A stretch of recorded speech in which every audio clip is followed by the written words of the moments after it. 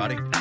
It is Scott, and welcome to another podcast, Around the Bay with Scott and Sharon. And Sharon is not here.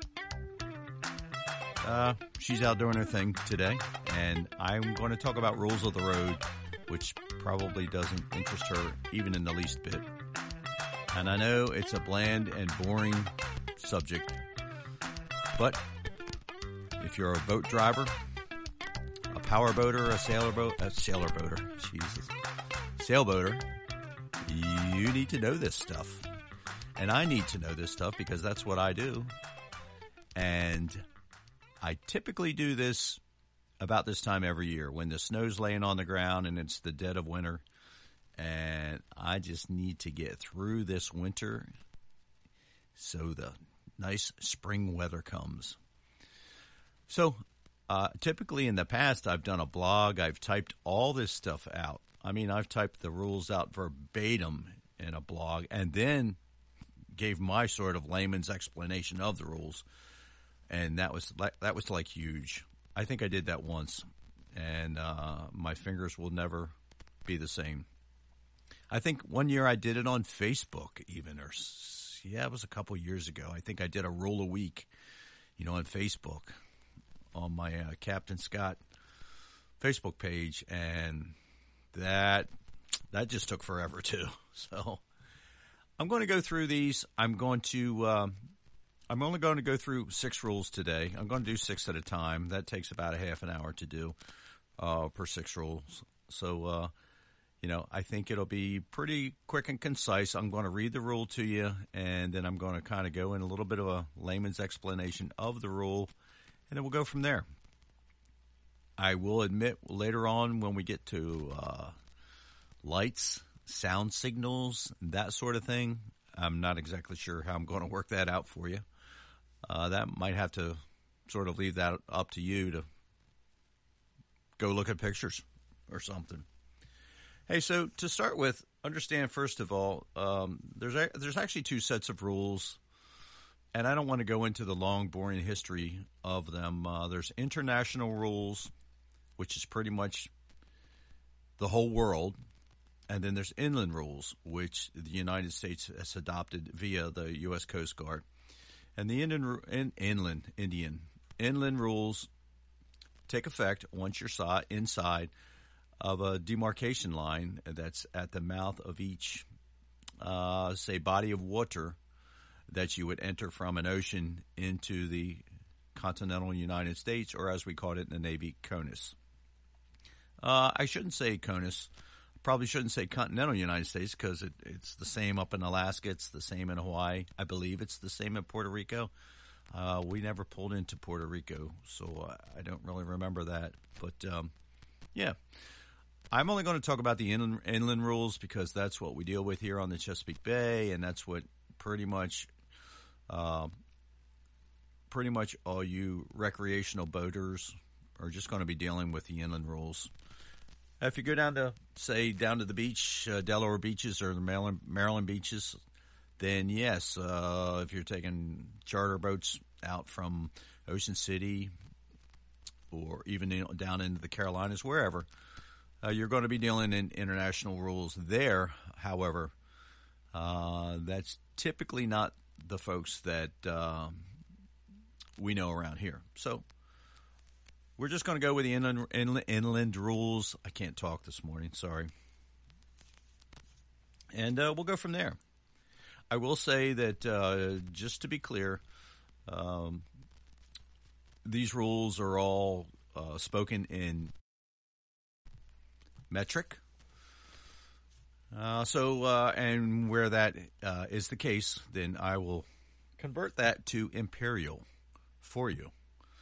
But you know that 1 meter equals 3.23 feet. Is it 3.23 or 3.28? Gosh, I probably ought to look that up because I am a techie guy and I'm supposed to know that sort of thing. But it's around that. Let's just call it that. Y'all can look that up if you want. So rule number 1, application. International rules apply to all vessels upon the high seas and in all the waters connected therewith navigable by seagoing vessels. These rules shall not interfere with the special rules made by appropriate authority. A proper authority in the U.S. would be the Coast Guard, which has created one set of these rules called the Inland Navigation Rules Act of 1980, or just the Inland Rules. So there you go. That's what we're just talking about, right? 1980. I was in the Navy in 1980, and I remember this going on. I went in the Navy in 1977, and I was a quartermaster on board the submarine, and our job was to navigate from point A to point B. We were the enlisted watchstanders. We worked for the navigator on board, and he sort of oversaw what we did day to day. And we were actually the folks that sat behind the quartermaster's desk, and we plotted our position however often that we needed to do that. And every once in a while the navigator would stop in and say hello, but it was we were kind of the boots on the ground as far as the navigation of the boat was concerned. And I remember all this happening. It was a big to do. Hey, we're going to adopt this separate set of rules, and it's going to be this and it's going to be that. And I just remember it was a lot of hubbub over nothing really, I guess. But when it's all said and done, I will tell you that in the international rules, that means I'm going to do this. Okay, if you're going to pass somebody port to port, when you send your sound signal, that means I'm doing this. In inland rules, you're sort of asking permission. When you pass somebody port to port, you're supposed to signal with your whistle signal or call on the radio, whatever the appropriate way you're doing that is, and you're sort of requesting, and the other person has to say, yep, I agree. And there's ways to do that with sound signals via the VHF radio, but you're sort of asking permission. I want to pass you port to port. The other guy has to come back and say, yeah, I agree. We can pass port to port. That's kind of the biggest difference between the two. But that was rule number one, application. Rule number two, responsibility. Now, here we go. Rule number two is known as the Good Seamanship and General Prudential Rule. Now, this is the one that'll get you. This is kind of the gotcha for the Coast Guard. It reads like this. Nothing in these rules shall exonerate any vessel owner, captain, or crew from penalty for the neglect of complying with the rules, or by the ordinary practice of good seamanship, or by the special circumstances of the case. Now, this is where it gets a little wonky right here. A special circumstance is considered a situation not covered by the rules, and since meeting, now called head-on, crossing, and overtaking rules are designated for only two vessels interacting. When you get three vessels coming together, it is considered a special circumstance and is not covered by any of the rules. So, and I know that's a bit confusing right there. And believe me, when you're out here running on the river up on the Chesapeake Bay with us, there's always three or more boats on the water at any one time. So it's fairly much a pretty consistent special circumstances kind of a deal. In the following rules, due regard shall be given to all dangers of navigation and collision, to any special circumstance to which may make a departure from these rules to avoid immediate danger. Well, what does that all mean? That's kind of a mouthful, right? So, again, all the rules in the navigation rules of the road are written as one vessel interacts with another vessel, two vessels, not three, not 6, not 10, not 20, which can very well happen a fair amount of the time. So what they're kind of saying is, just because you're on starboard and you have right of way doesn't mean that you go ahead and let the other guy run into you because he didn't make the right move. I will tell you, and again, I'm no legal expert. I'm not a lawyer. I'm just a captain. I know the rules. So if I'm on starboard tack and I'm cutting across the river and I see somebody approaching from my port, and I'm thinking in my brain, for one thing, I'm sailing. Second thing, I'm on starboard tack. He should yield to me, give me the right of way, and then he runs into me. Well, the Coast Guard's going to find him at fault and me at fault, right? Because no matter what this rule says, rule number 2 gives me permission to do whatever I need to do to avoid collision, and I should have done that. I should have not held my course and kept on and let the guy run right into me, which I wouldn't have done anyway, but this just kind of spells it out that, you know, don't become a sea lawyer and say, I have the right of way, you ran into me, it's your fault. I would say, and again, no legal expert here, but pretty much from what I understand and from everything I've been exposed to, probably well over 90% of the time when you have some sort of an incident on the water somewhere between two vessels, the Coast Guard's going to find both of you at fault. Now, they're going to assign different percentages to each of you, but it's not that you're going to say, well, I had the right of way, I didn't do anything wrong. That ain't going to cut it. Because right here in rule number 2, they got you, and they're going to write you a ticket as well. So again, if I'm on starboard tack and I'm driving along and I let somebody run into me, it's why it's not just as much my fault, but it is my fault that I let him hit me as well as he ran into me. So that's kind of a gotcha rule. Keep that one in mind. That's a big one right there. At least in my book it is. Rule number 3, general definitions. There's probably a bunch of stuff here you've never heard before, I would assume. And unless you're really, we have a fair amount of commercial traffic that, we have close encounters with on a regular basis. So understanding what some of these things are is important for sure. So general definitions. Let's talk about a vessel. The word vessel includes every description of watercraft used or capable of being used as a means of transportation on the water. Some bass boats and even a manned tube being towed. So keep in mind, if you're floating on the water on something, they're going to consider that a vessel. And again, they're talking about tubing. They're talking about kayaks. They're talking about stand-up paddleboards, jet skis, sailboats, powerboats, sailboards. Just as a side note, when I applied for my first captain's license, my OUPV license, a while back, I could actually use windsurfing time as time underway. So, if you're floating on the water on something, that's kind of, and you're not attached to the bottom, which we're going to get into that. You're underway on a vessel. So, kind of a crazy thing, but hey, it's a crazy world, right? Powerboat. The term powerboat vessel means any vessel propelled by machinery. Oars and sails are not considered machinery, okay?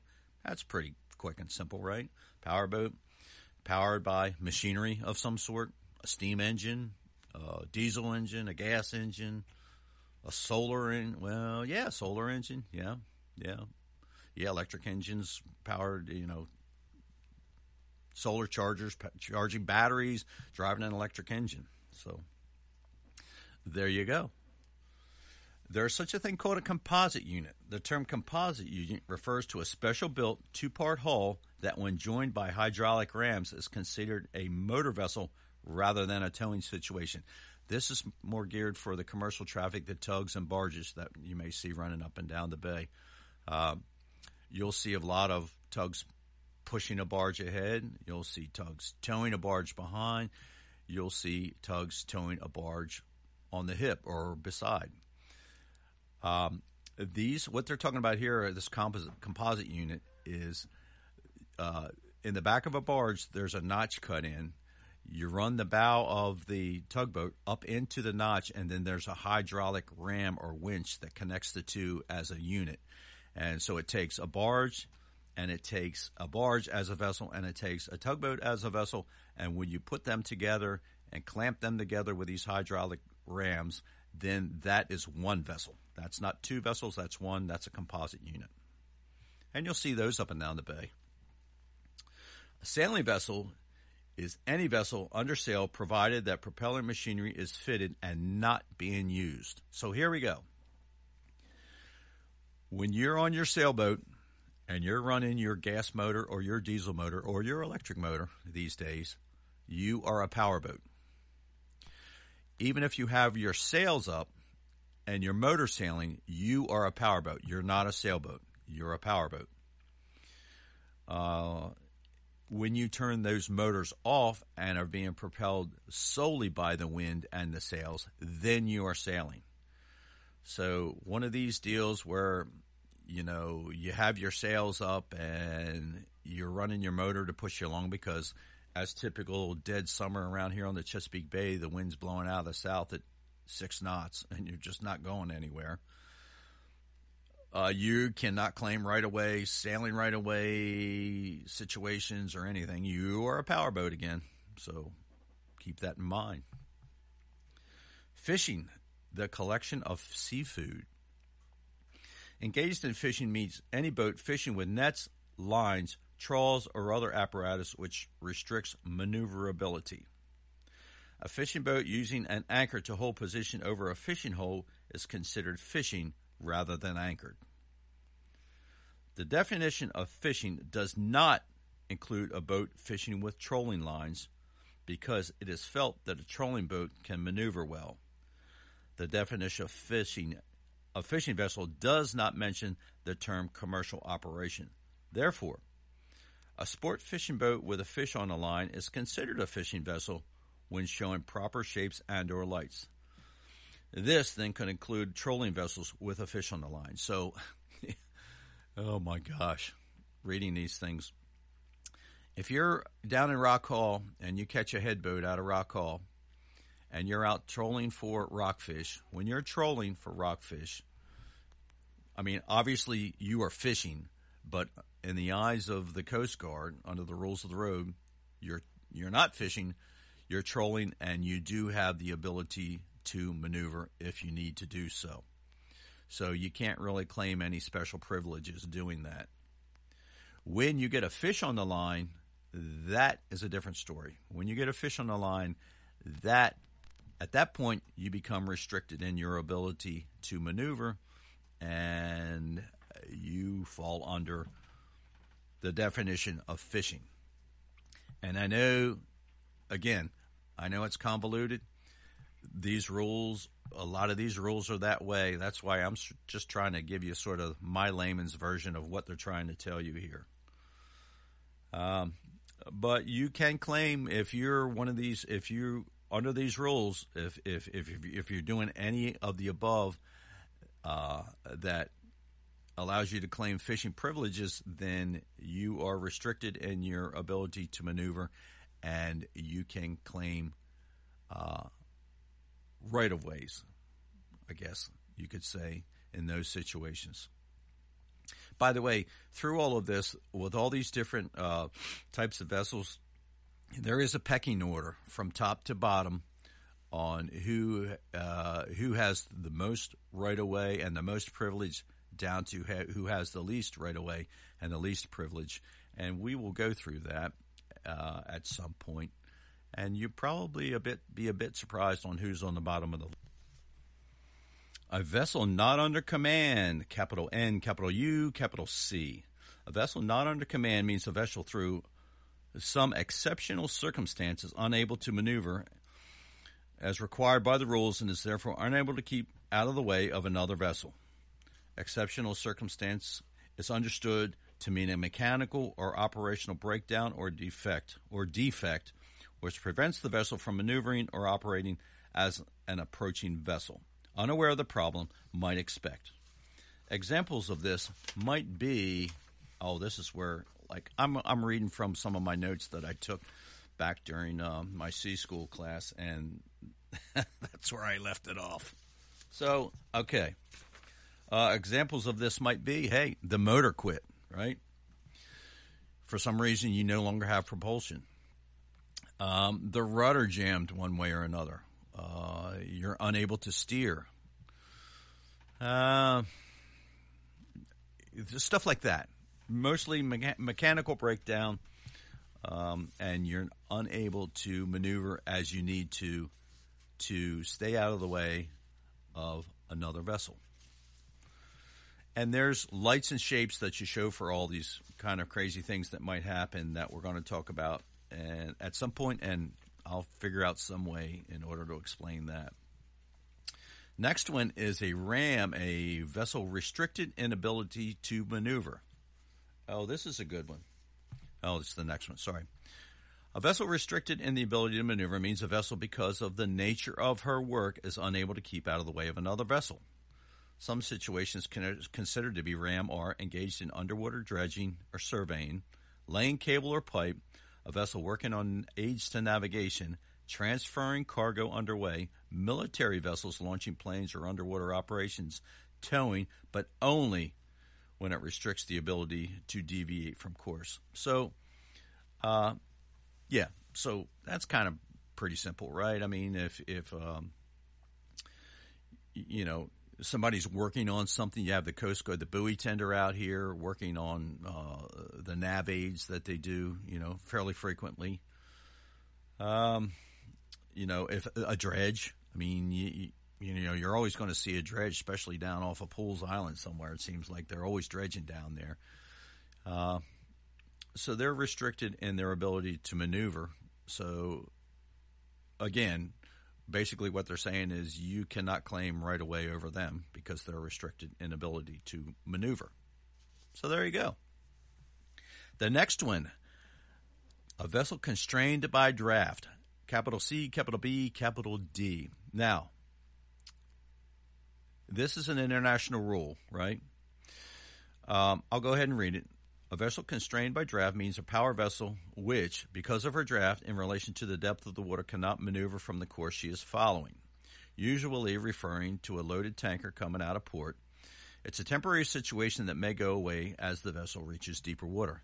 I will tell you, for the inland rules that we're talking about, we're all considered constrained by draft at one time or another. So the inland rules, we don't follow this particular piece of the rule at all.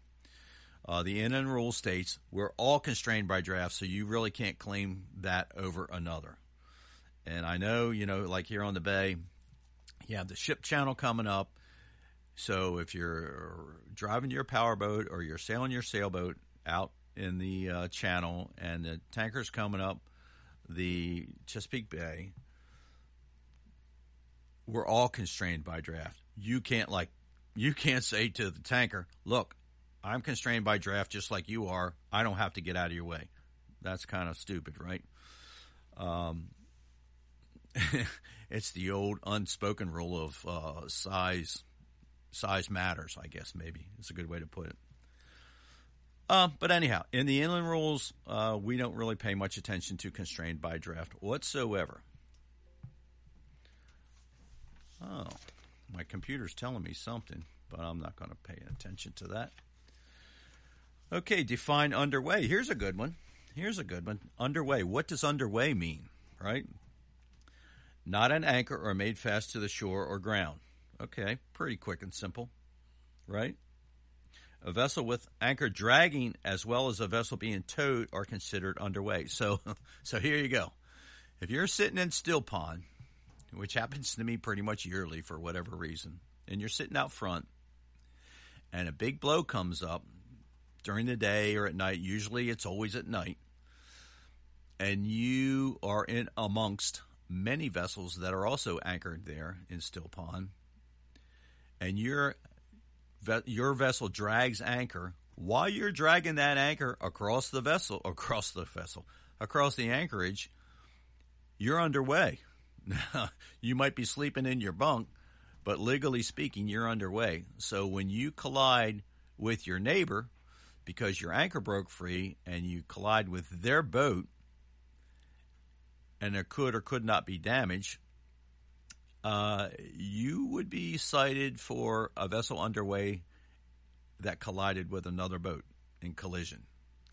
Now, if you want to extrapolate this a bit further, you could take it back to rule number 2, and you could say, well, that's a case where the Coast Guard is saying, yeah, that's your fault. The other guy was just anchored, right? Well, no, not really. Because at some point we're going to talk about an anchor watch in here, and if you had a proper anchor watch in the middle of that blow in the middle of the night, you would have seen the other guy drag an anchor towards you, right? So it's that kind of a deal. That's the kind of situations this rule number 2 can catch you in. So be careful about that. A vessel tied to a vessel which is tied to the dock or tied to an offshore mooring buoy is not underway. So if someone else is tied off and you're tied off to them, then you're not underway. You're stationary as they are stationary. And there are 2 types of underway. There is underway making way, which means moving with power through the water, moving with power being mechanical or sail, and underway not making way, becalmed, dead in the water, adrift, sinking, or burning.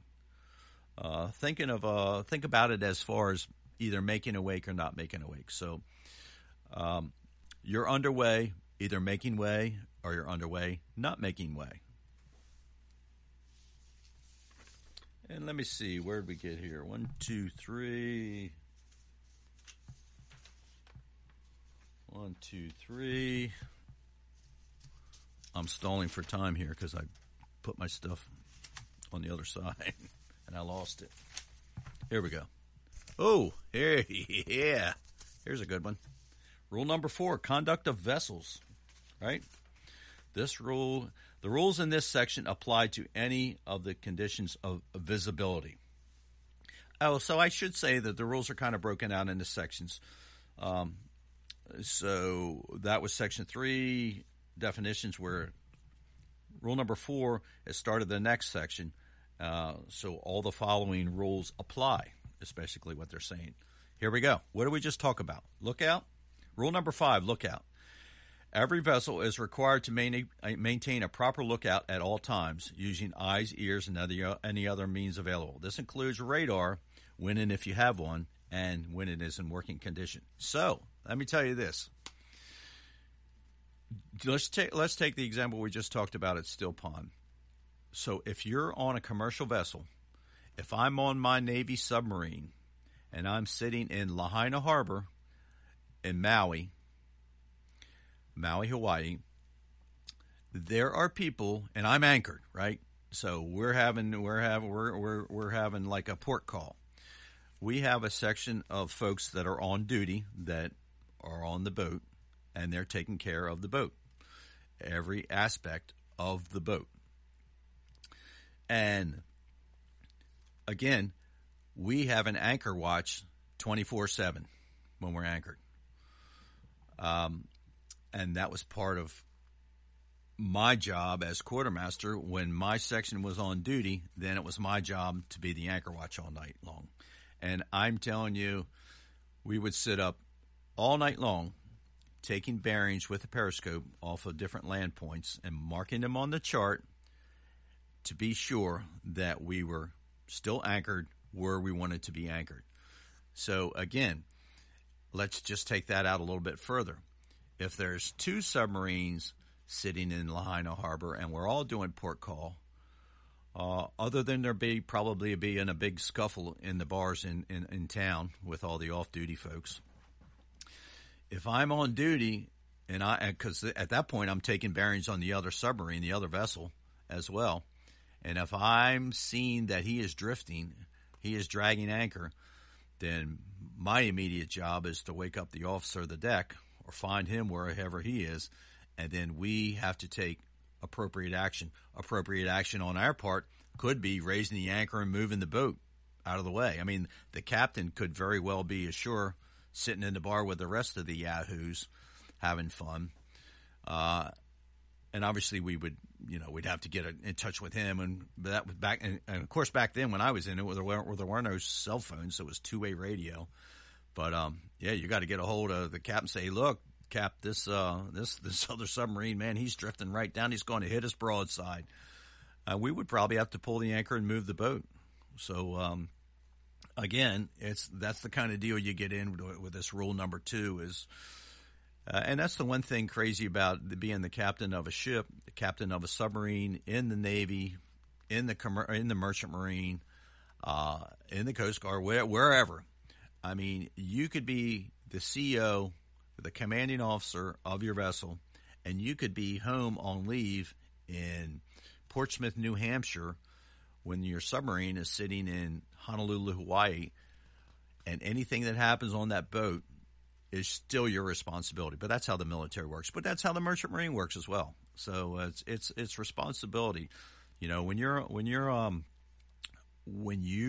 own a vessel, you're responsible for that vessel wherever you are. If I have my sailboat attached to a mooring out here in front of Bay Boat Works on the river, and a big blow comes up and my sailboat breaks loose and drifts across and slams into somebody's pier and knocks a couple pilings down and tears up their dock, that's my responsibility. It's my boat.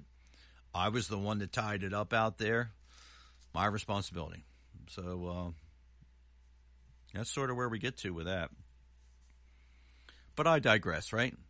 Rule number 6, safe speed. Here's a good one, right? What is safe speed? Okay. As it reads, a safe speed is defined as one in which a vessel can take proper action to avoid a collision and to be stopped in an appropriate distance. What's an appropriate distance? Doesn't say, right? Doesn't spell that out. You know, there's an old saying that, well, it means like half the distance in restricted visibility. It means half the distance to as far as you can see. Well, no, that's not true at all. That's all BS. Or a sea story. I could tell you something there, but I probably won't do that. Probably shouldn't do that on this podcast. But anyhow, you know, the appropriate speed is giving you enough time to take action to avoid a collision and to be stopped in an appropriate distance. Okay? And determining what a safe speed would be, some of the considerations should be the state of the sea, including the effect of current, traffic density, maneuverability, state of the visibility, and interference by background lights.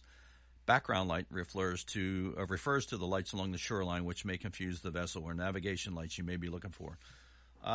So I'm sure you've been out there. It's beautiful to be out on the water at night. Love being out at night.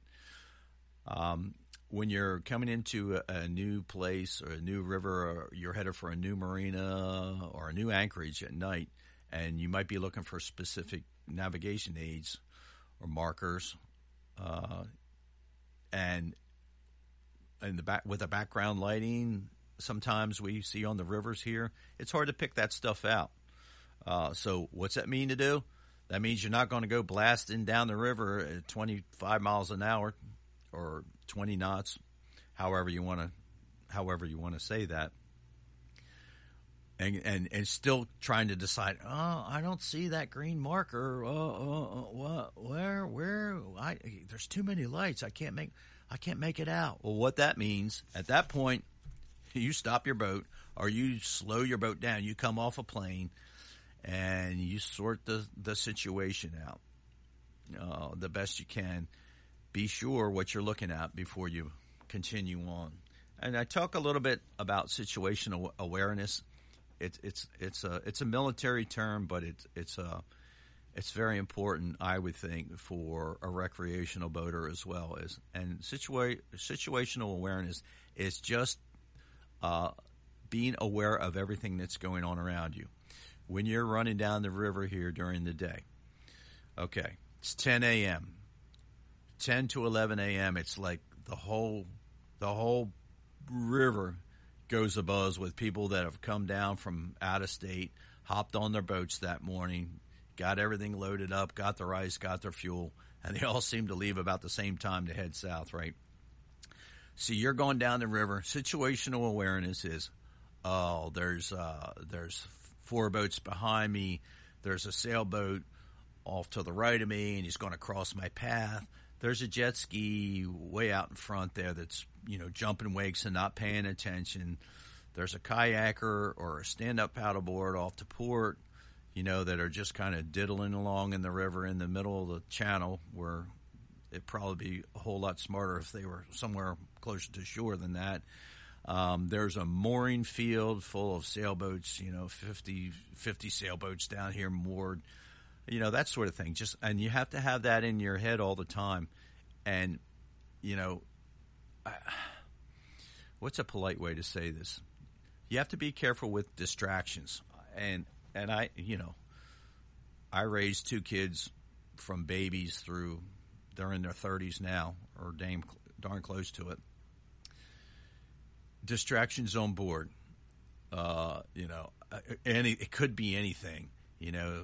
Somebody's down below and drops their soda on the floor. The wife freaks out, starts screaming and yelling, and it takes your attention away from what you're doing. You have to be really careful not to do that. You really, and that's sort of an agreement, I have with Sharon when we're riding, sailing, power boating, back when we had our power boat, if something happens below, you got to take care of that. I'm going to, I got to pay attention to what's going on up here. If it's something dangerous or something that needs my immediate attention, then obviously, here we go, safe speed. I'm coming down off a plane. I'm luffing the sails, whatever I need to do. I'm stopping the boat, and then we'll look at it and we'll figure it out. But, this or your cell phone is ringing. So here you are. It's Friday at like 1:30 in the afternoon, right? And you're like, I'm going to sneak out of work, and I'm going to head down the river. I'm going to get a little bit of a head start. I'm going to get down the river early. And here you go. Oh, you're running down the river 20 knots. Everything's looking good, man. It's a beautiful day out, the sun's shining. You got your beer all iced down in the cooler. Ring, ring, ring, ring. Cell phone's ringing. It's your work. You're like, oh, crap. I don't want them to hear that, I'm out on the boat. So now all of a sudden you're looking at your cell phone. You're like, what am I going to do? What am I going to do? You're not paying attention to where you're going or what you're doing. Around here, could be a log in the water in front of you. You're liable to hit a log or a kayak or whatever. So all I'm saying is you got to put all this together. But as the captain of the vessel, you got to keep your wits about you. You got to stay focused. You got to be professional, right? I know it's recreational boating, and it's, you might be thinking, oh, man, this is my downtime. I'm off work. I'm relaxing. Yeah, well, okay. That's all well and good, but, how often, if you're a motorcycle rider, I know it's relaxing riding a motorcycle, but you're paying attention, right? Same thing on a boat. Please pay attention. So, hey, that's 6 rules. That's the first 6 rules of the road. And it's probably been long enough. I've been talking long enough here this morning, so I'm going to pull an end to this one, put this out, and very soon here, I'll get to the next 6, and we're gonna work our way through these things over the next couple of weeks. And by the time I'm done espousing all this, I'm not going to call it nonsense, because it's not. Because by the time I'm done talking about all these rules, it should be May, and we should be darn close to getting that final coat of bottom paint on, or unwinterizing all the plumbing, getting your sails out and looking for stitching you might need to do. Me, I got all kinds of crap going on the boat again this year, like I always do every year. I'm going to put a new cabin sole in. I already have moved one of my winches up to my mast to make it a little bit easier to raise my main and reef. We're going to make a new bimini with my buddy Todd as soon as I can pick up my Sunbrella, which I've been trying to do for 3 weeks now. Man, I don't know. There's a whole list of things, like there always is, seems to me. But hey, what's winter for, right? It's cold, it's kind of, what else you going to do? Sit around the house all day and drink beer? You could do that on the boat, right? But anyhow, I'm going to quit BSing. as always say, may the good Lord take a liking to you. Be safe out there, folks. Be kind to one another. All that good stuff.